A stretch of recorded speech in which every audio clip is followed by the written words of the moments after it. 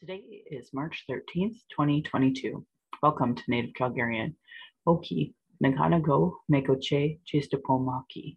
My name is Red Thunder Woman. My married English name is Michelle Robinson, and I use she and her pronouns. Native Calgarian is being recorded on the lands of the Niitsitapi, which is the Blackfoot Confederacy. The Blackfoot south of the imposed U.S.-Canadian border are the Blackfeet, and north of the border are the Siksika, Gunai, and Piikani of the Confederacy. These lands are Treaty 7, signed September 22nd, 1877, with signatures that include the Blackfoot Confederacy, the Wesley, Chiniki, and Bearspaw nations of the Stoney Nations, and the Dene from Tsuut'ina Nation. I acknowledge all First Nation, Métis, Inuit status, and non-status across Turtle Island as the keepers of these lands. All non-Indigenous are treaty partners with government signing on your behalf. I honor the Blackfoot as the elders and members have been kind to me on my Red Road journey. Elder Red Crane taught me how to pronounce my spirit name. I was born in Calgary or in Blackfoot Mohkinstsis as Michelle Elliott, an English name which has afforded me privilege in an English colonial world. My mother is Northern Slavey Dene or Satu Dene, but my Indian Act and Post status card by the Canadian government says Yellowknives Dene. My father is so Canadian, I'm a daughter of the Mayflower and a daughter of the American Revolution while having an Indian Act and Post status card. My Dene lineage roots me in the land of the Hare people, also called the Great Bear Lake people in Treaty 11. I'm a native to Turtle Island, and my Dene nation is a visitor to this area of Clinchotine Indahe in Dene, meaning Many Horse Town, named after the Calgary Stampede. Land acknowledgements are critical for creating a safer space for Indigenous, as well as honoring the host as a guest, or in our case, invader, but acknowledging your role as a treaty partner, and that's what I try to do. My humblest apologies to the Blackfoot Elder and language keepers as I try to learn proper pronunciation. Any mistakes or misinterpretations will be on me. I encourage questions so that misunderstandings can be cleared up as soon as possible. I do not speak on behalf of all Indigenous. I just share what I know as I walk down the Red Road. My Patreon account is Native Calgarian, where you can pledge and support. Thank you, previous donors, for showing your support. If you value listening or watching and can afford to give, thank you. To those who cannot afford to give, I'd love to hear from you at nativeyyc@gmail.com. And a lot of you have always asked if you can send an e-transfer. That would be where you could, but I'd love to hear from you with your comments or questions. Also, giving a review helps from whatever medium you're listening. And I have a YouTube channel that you can go and subscribe. Go to nativecalgarian.com for the latest podcasts and pin posts on social media. So I wanted to start today because this just popped up on my Instagram feed. It's something we've been doing kind of behind the scenes with the Reconciliation Action Group, is working with some different folks, specifically Migrant Alberta, WEPT, and they're a group that wants to eliminate poverty. Reconciliation Action Group, the Assembly, Alberta Assembly of Social Workers, Action Dignity, Justice for Palestine, Mexican Hungarian group, and one more that I don't quite know yet, but I'll try to get there. Anyway, I just shared it under Reconciliation Action Group called Unite Against Racism. It'll be Sunday, March 20th at 2 p.m. at the Peace Bridge. So please come if you can. That would be absolutely lovely and very relevant considering what's just happened in the last 24 hours.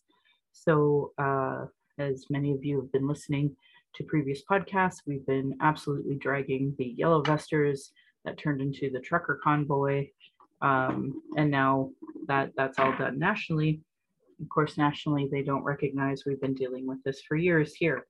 So there's been a few groups that were trying to challenge a new kid on the block, trying to challenge this whole convoy on 17th Avenue, otherwise known as the Red Mile for folks who are into hockey.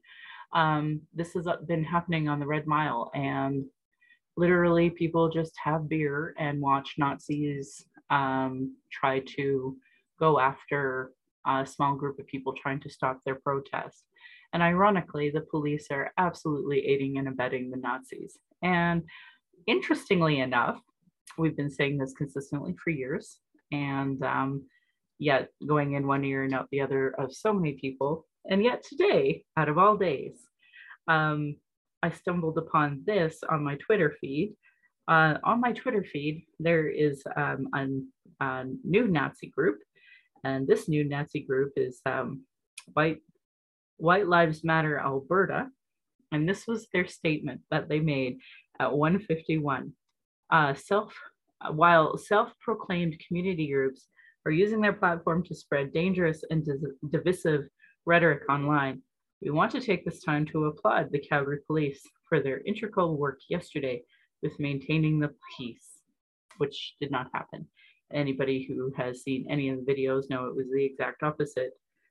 So it turns out the Calgary Alliance for the Common Good, which is supposed to be a group of Christians working on reconciliation, not only followed them, but yeah, that's one of the 3 followers. I swear to God, you try to work so hard with these groups and they just do everything they can to possibly hurt themselves while shooting themselves in their own feet on a regular basis. It's just so wild to me because, it's just one hand not knowing what the other hand is doing. I'm a part of the Indigenous Advisory Boards. You heard me a couple of episodes ago basically say that, you can't use these advisory groups, these committees.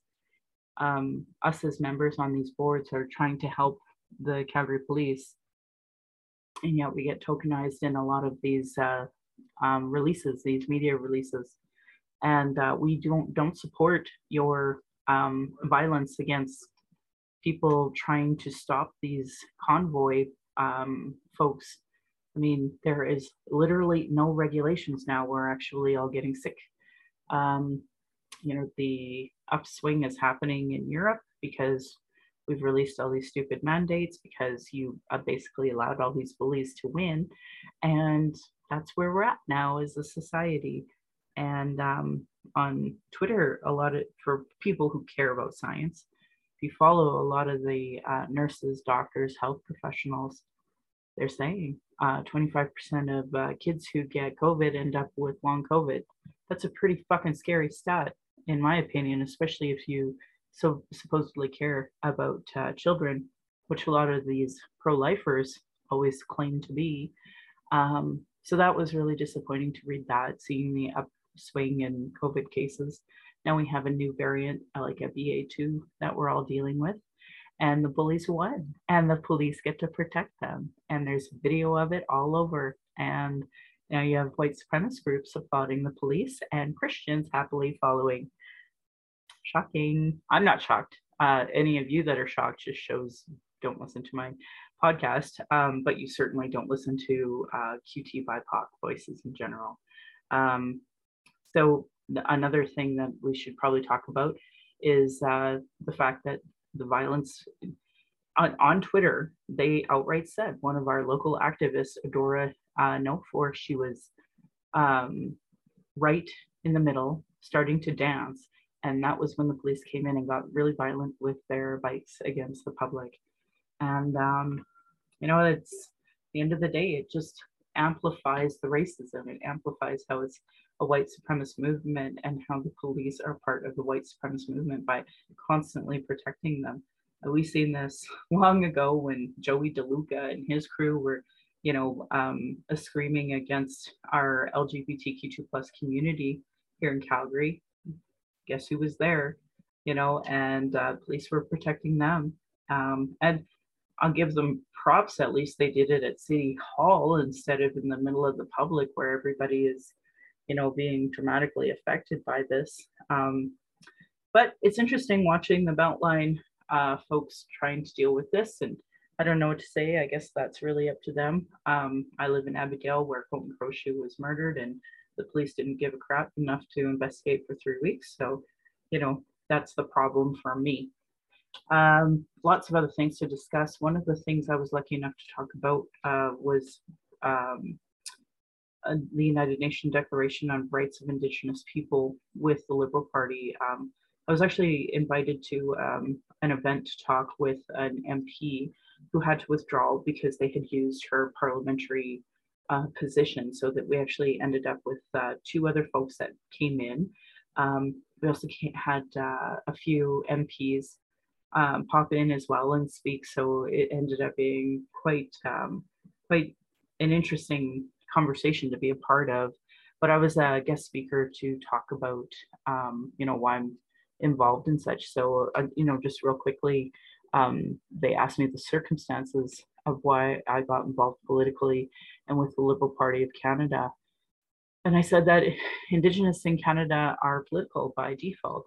At the time of the birth of my daughter, I experienced systemic racism in the healthcare system, which was directly linked to my Indian Act being federal jurisdiction in a provincial healthcare setting.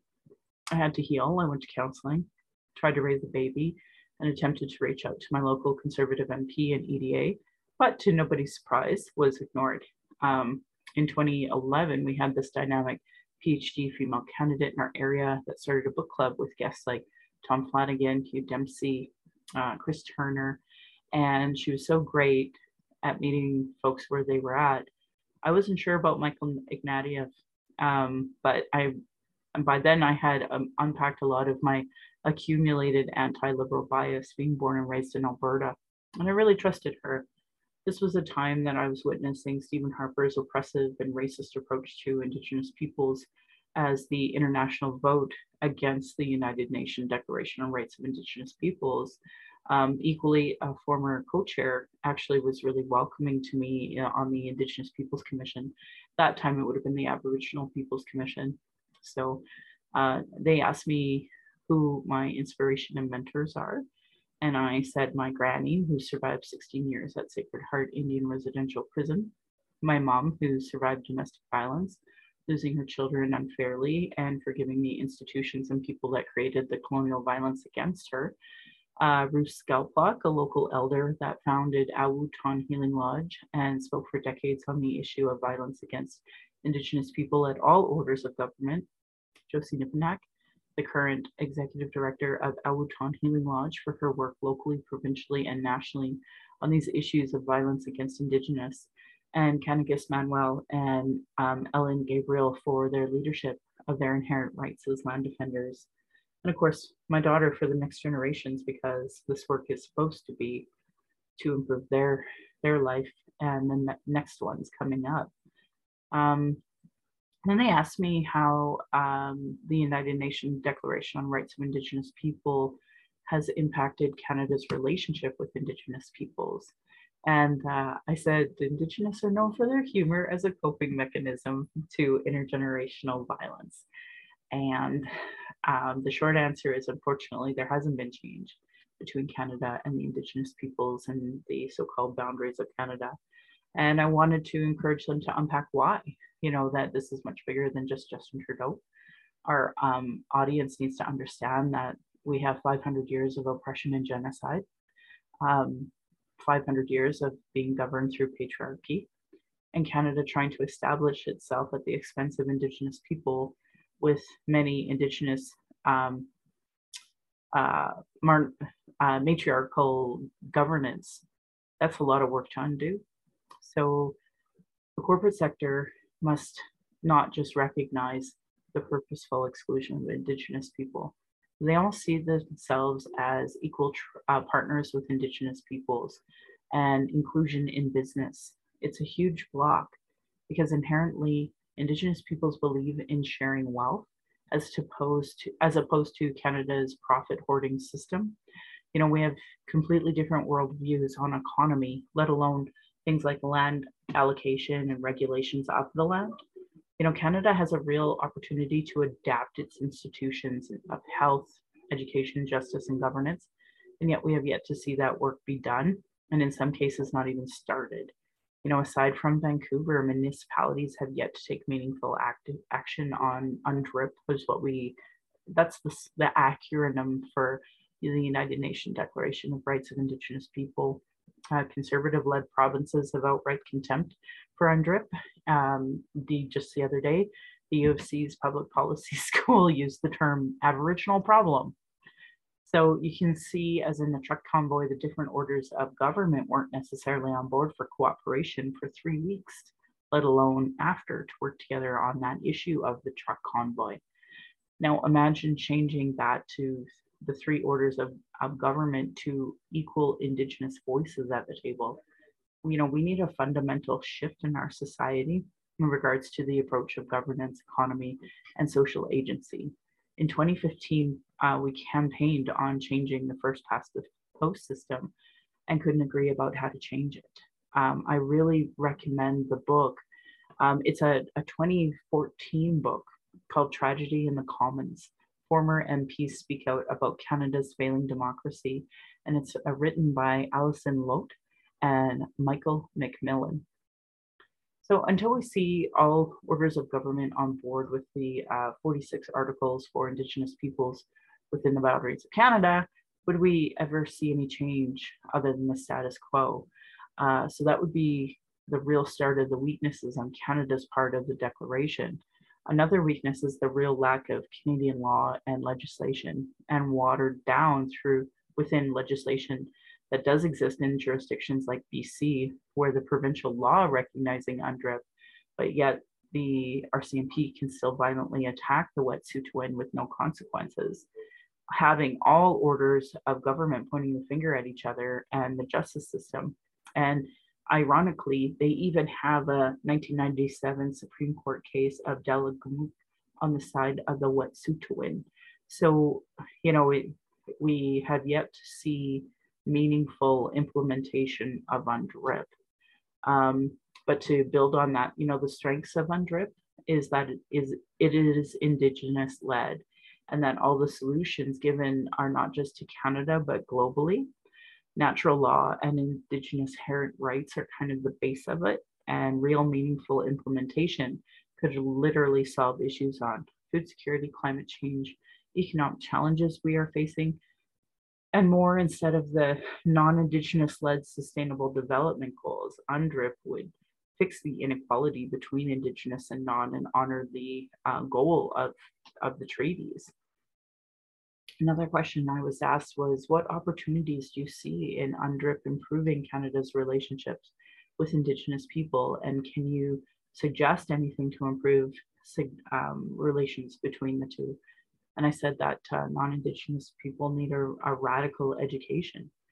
For years, I've pushed book clubs to help baby step folks into this new era of truth and reconciliation. When Canadians understand the treaties have not been upheld, the land has been exploited since French, British, and now Canadian interference, and recognize that the genocide is not just of Indigenous peoples, but also of the land and the animals, the environment, the ecosystem, then we can see how UNDRIP brings the solutions to actually share as the treaties intended while honoring human rights. The Liberals, I want them to imagine something beyond the next election under the Westminster system. I want them to be thinking of a newer democracy, a whole new way of doing elections, because, we've passed substantial legislation to allow for Indigenous self-determination and cooperation. So imagine the next generation of all our kids knowing Indigenous languages and ways of knowing. Imagine your kids, your grandkids, your great-grandkids living in a better relationship with the land as we tackle things like climate change with Indigenous solutions really on the front. So those were things that I really wanted to stress and amplify. So if you haven't read the United Nations Declaration on the Rights of Indigenous People, really that's the foundation of both the National Inquiry on Missing and Murdered Indigenous Women, as well as the Truth and Reconciliation Commission of the Truth and Reconciliation Commission report as well. So, the solutions are there. That's not a question. And of course we haven't seen municipally that be done, the justice system implemented to any sort of meaningful change. So we're just seeing the repeat of all of this again. And I'm so grateful that Adora, was, I can't even say that, safe. That's not true. I'm glad that her activism was recognized in that moment.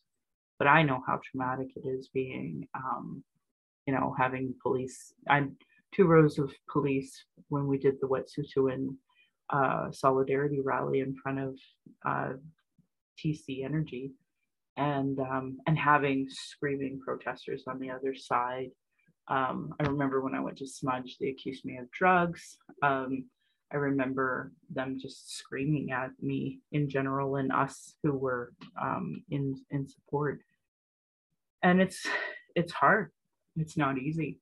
So if you have a chance, like the activists that were there, absolutely support them.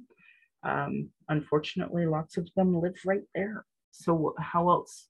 Like, what else are they supposed to do? Um, and as opposed to these trucker convoys that come from all over, as you know, they don't necessarily live in the area even. So it's just gross.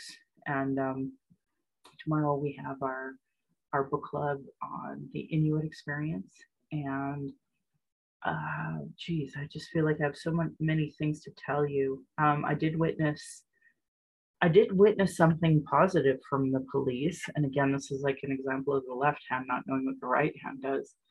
So you have like these riot police in city center District 1, and they are violent towards, you know, folks that believe in science and LGBTQ plus rights. And, you know, they claim to be anti-racism for the most part, but some struggle with it.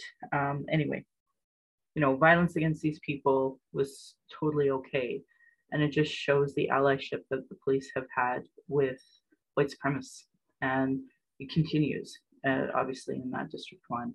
District 4, that's where they kill, you know, my relations, Black folks on a regular basis.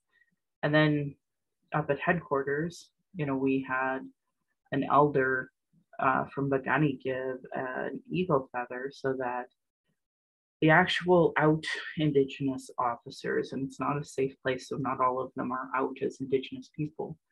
The ones that chose to swear on an eagle feather were invited to. And prior to that, the Bagani elder, he actually gifted Chief Mark Neufeld a name.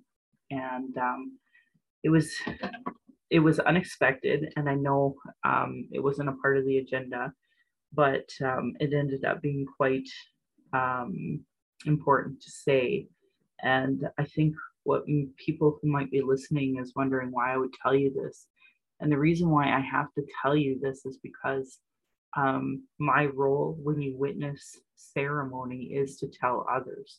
And ironically, I haven't seen the Calgary Police put out a statement about it or anything like that. So basically, there was the elder. He was former chief of Bagani for 20 years. Leonard. He was in Bagani.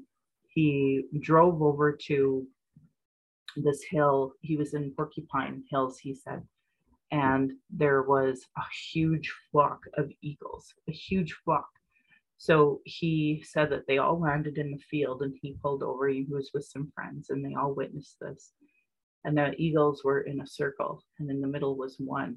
And when the one took off, all the other eagles followed. So that was the basis of his name, and his name is High Flying Eagle.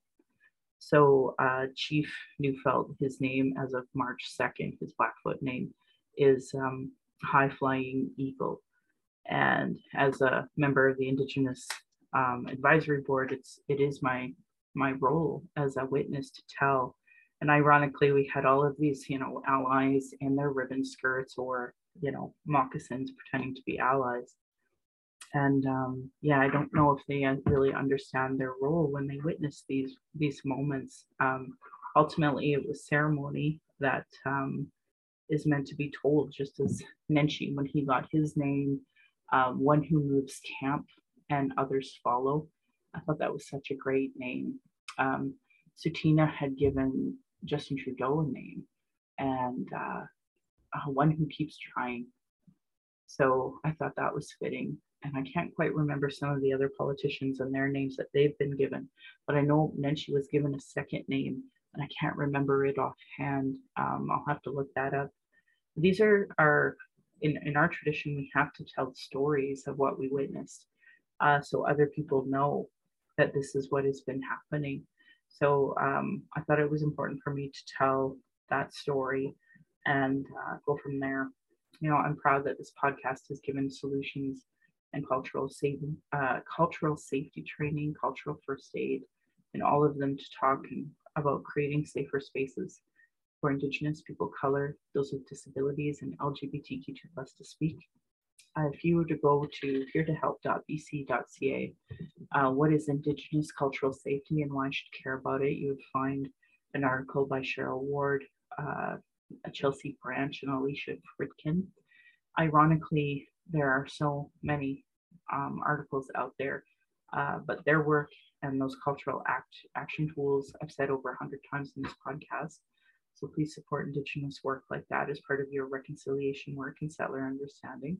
I'm just lucky enough to highlight and repeat it here.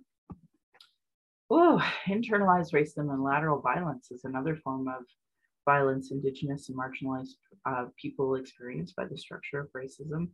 I think I'm going to expand a little bit on that. I recommend Donna Bevan's work, What is Internalized Racism? But I also recommend that people look into what is called trauma bonding and understand that right now, at this exact moment in time, we have a threat of nuclear war. Ukraine is being invaded by Russia. We have the global pandemic with politicians catering to white supremacists. We have, an economic collapse in so many ways because of the pandemic. So many of us who are already struggling are struggling beyond measure financially. So with that, I will say I have been sharing a GoFundMe for a friend, Shiloh Clark, and another friend, Evan's Yellow Old Woman. I've been sharing those. I hope if you have some an opportunity to donate to them, that would be much appreciated at the very minimum. Please share that GoFundMe. We've been really affected by so many things. It's hard to listen to like the CBC radio because on there they're talking about, the economy coming back and oil prices are high and jobs are good. And that's not what marginalized people are seeing. And I'm not seeing that at all. In fact, I'm seeing the entire population, not just marginalized people, taking huge wage rollbacks. And then just recently, the UCP came out with more wage rollbacks that they want of the public servants who are just helping us out of this health crisis. So it's just so demoralizing because they all get away with it. They can get away with it. The oil companies are making hand over fist and the jobs aren't there. And they're certainly not paying what they used to in any capacity, despite the fact it's ridiculous, the prices right now. So, it's just really hard. So to get back to what, lateral violence is and internalized racism, we're already way beyond with our trauma being out there and exposed. And it doesn't take much because we already don't trust anybody for us to really start attacking each other. So for folks who see that, when we have internal conflicts, for you to amplify any of that in a negative way, it's just so heartbreaking.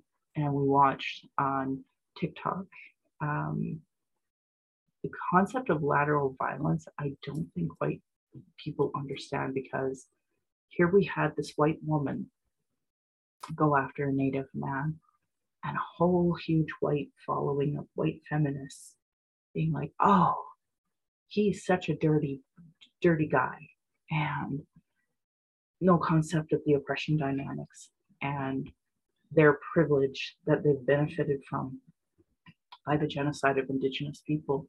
Now, the Indigenous people have called in him. We will take care of him. But for white people to do it is actually a huge form of racism and violence. And ironically, they don't see that, ironically. So that has been really eye-opening. You have somebody like this Chelsea who's supposed to be, educating white people on how to be anti-racist. but not only not doing it herself, but clearly failing her so-called demographic. So she's a shitty ally. We had another so-called an ally happen up in Edmonton, and I had learned a few awful lessons and the consequence of losing a good friend as a result. Um, I put out a public apology. That was it was vague because I obviously don't want to hurt and name that person that I've already hurt. And then secondly, my community will call me in to deal with that. So that will be dealt with. My mistake that I made that hurt this person so deeply. Um, but that said, non-indigenous, um, you don't get to make the situation worse. Racialized, non-racialized. If you're non-racialized, you don't get an opinion on this. And in fact, as a result of what happened, I had blocked two other problematic white activists who would, constantly hurting and hurting and hurting me and others in the community. But this is my biggest learning experience was if people feel safe to badmouth someone to me, then I'm problematic. So I blocked two white activists that we should be aligned in, but we're not because they have outright, said negative things about people that I love and care about. And I've tried to babysit them to see that the dynamic, the power struggle, and they're committed to not seeing it. And one even tried to say that he was suicidal, which he may very well have been, but of course he ended up being just fine. So, it's back to that trauma being exposed. So, I've shared articles in the past that obviously he didn't see or others didn't see that talk about if you're white and you have unresolved trauma, don't bring that into activism because you're hurting yourself, you're hurting us. And that's exactly what has happened at a huge scale of TikTok with the Chelsea Lance drama, but then at a smaller scale, it's happening locally and provincially. So, I absolutely encourage people when I'm probably one of the lower points in my life, but that never gives me an excuse to hurt others. So I encourage anyone listening, if you take responsibility for the hurt that you are projecting, that you do of other people. I'm trying to make amends the best I can. I've never claimed to be perfect, but I'll never allow that to be a reason to hurt other people, and and not take responsibility for that.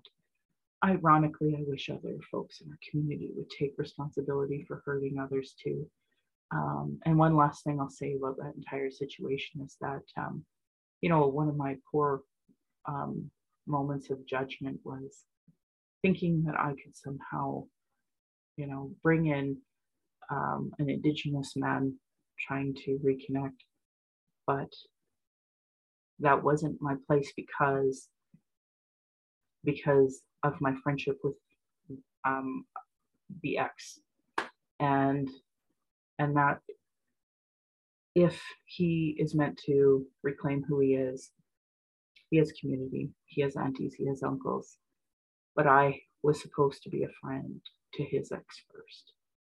And I say that because, the bottom of every list is racialized women. And me not showing 100% solidarity. Even when it's never our LGBTQ2 plus, our women, there's always gender violence. Always, always, always. And as somebody who's supposed to be a spokesperson for women facing violence, for me to have not seen that to begin with was one of the worst errors of judgment on my part. And I am so sorry to my friend, from my former friend, that I was lucky enough to call a friend. I really encourage folks to take responsibility in the best way they can. And of course, the consequence of my error will always be losing that friend. But here's the thing, regardless, it was still my fault. I hurt someone, I hurt them deeply. And not just that I hurt them, it's that you claim, and I claim, to care about violence against women, violence against Indigenous women, violence against QT BIPOC. And I made this mistake. So I bring all of this up because, my trauma has been out there. Everybody's trauma is out there. We all have very little patience with all the incredible things that we're under. But never, never, never let that be a reason to hurt others. So to the Indigenous community, to the Black community, to the activist community, to the community of, violence against women, all of these different gendered violence, all of these different groups, like, I'm sorry I let you down too. And I hope that I can make amends. We don't really have that restorative justice set up the way I wish we did, but I know in time I will take my lickings, not just from my colleagues, my friends, but my aunties, my community. They will take care of that too. And I will have to work at making those amends, which is part of the reason why I thought it was important for me to talk about the positive things that I had witnessed from one of the Piikani elders. And again, that's my role as a treaty partner as well. I'm here on stolen lands, and I witness Indigenous ceremony. It is important for me to explain what I see. So with that, I'm also enrolled in Carrie Moore's next brain trauma workshop, and I'll be trying to, do that personal reflection. Like, we talk about healing journeys ongoing, and this is a part of it.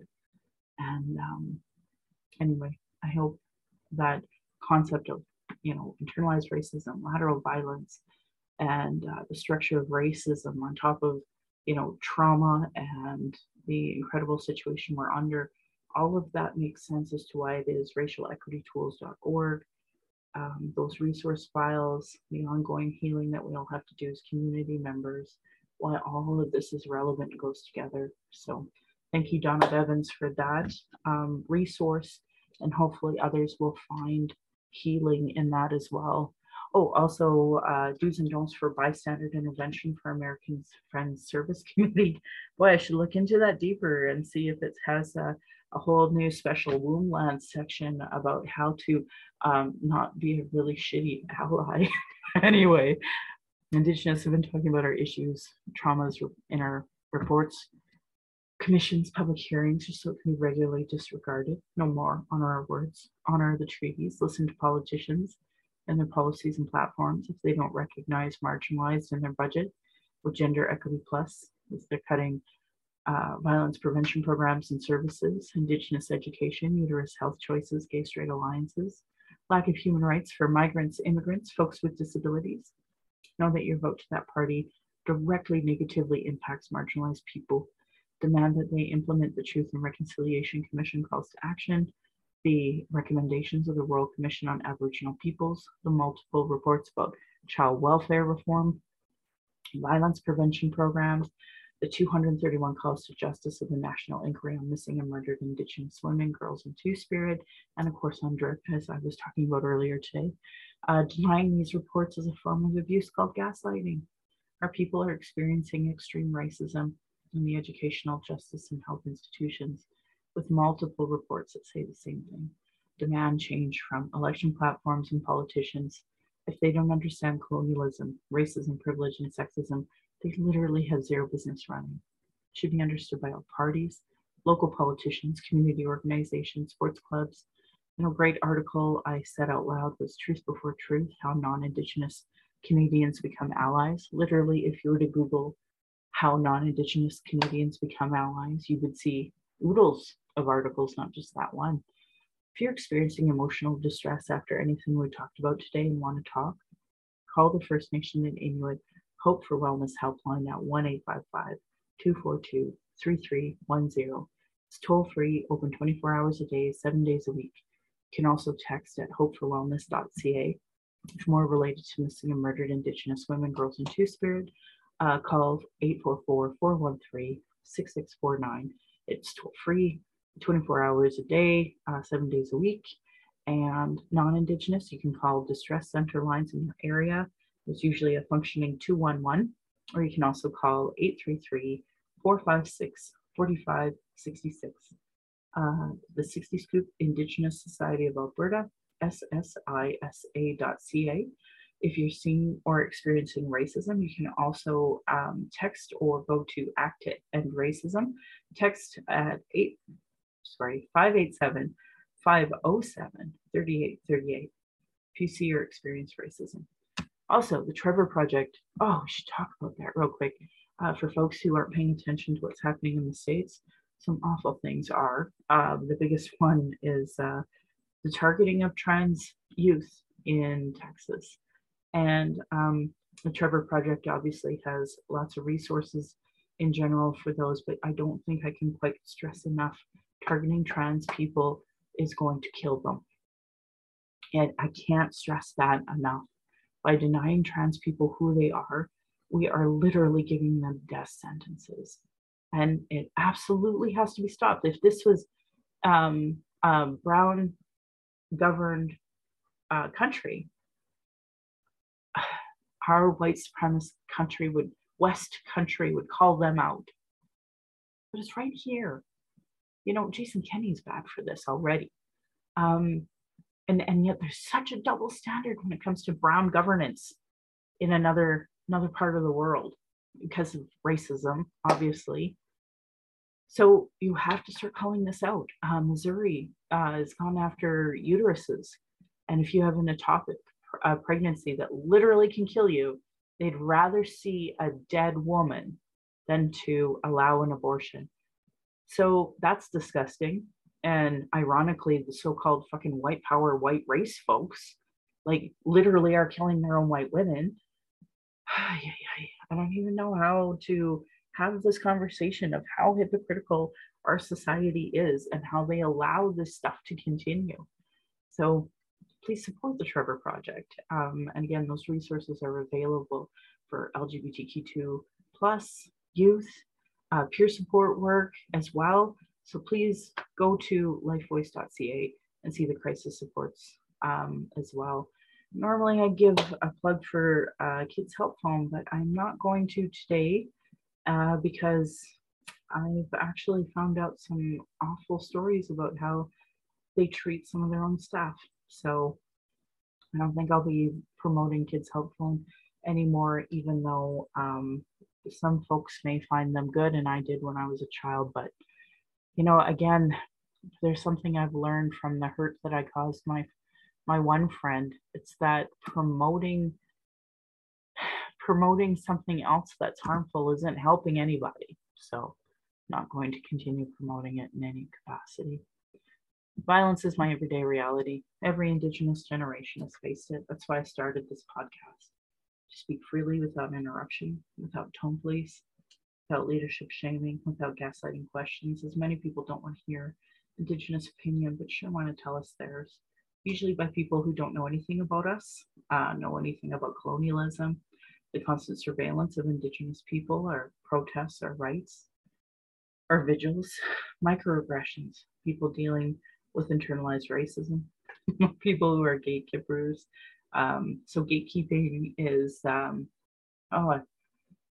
feel like I live in an Orwellian world where if you believe in white power and white supremacy, gatekeeping means one thing, but when you're racial, gatekeeping means a completely opposite of the other. So, God, I can't stress enough doing anti-racism work. Recently came across a progressive that I had to block. Two of them actually in the same conversation. And they're so damn proud of their Canadian flag. And I can't stress enough that nationalism is white nationalism that absolutely leads to genocide. And we are already in a genocide and continuing on a genocide. And the so-called progressive told me basically to get over it. And it's public for everybody to see on Twitter, but it's amazing how it always gets missed. So I don't know what to say, friends. I don't know. Anyway, internal, external racism is an everyday reality for Indigenous people. And I want to say thank you to my ancestors, my granny and my mama, what strength looks like through their example. My dad for teaching me to be strong and blunt. My stepmom for showing me what a proud culture is through her Austrian family roots. And teaching me to be a proud Calgarian is through her. I'm a second generation proud Calgarian, but I highly recommend, if you are not an Indigenous person, to never call yourself a native Calgarian. I literally named it to make fun of you. And that goes for any other city that you live in North America. Calling yourself a native whatever is stupid, racist, and you don't even know it. Thank you to my husband for producing and editing the show. On top of being my husband, my childhood friend, and the father of our child, he has supported me down my journey of the Red Road, witnessing decades of racism and sexism. And to our child, we are blessed to learn from daily. We are honored you chose us.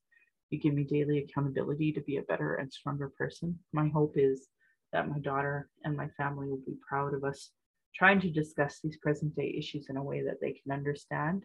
Again, my Patreon account is Native Calgarian that you can pledge and support. Thank you to previous donors for showing your support. If you value listening or watching, you can afford to give. Thank you. For those that cannot afford to give, I'd love to hear from you at nativeyyc@gmail.com, where you can send in your comments or your questions. And I also have a YouTube channel where you can go and subscribe.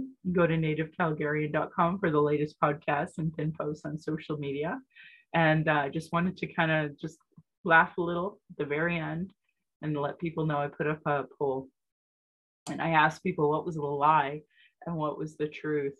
And the lie was I had gotten a degree from the University of Calgary. And I know that was the highest number. And I know my people on Twitter are not the people who listen to this podcast. Because in previous podcasts, I talked about the education journey I'm constantly having to dissect and go through.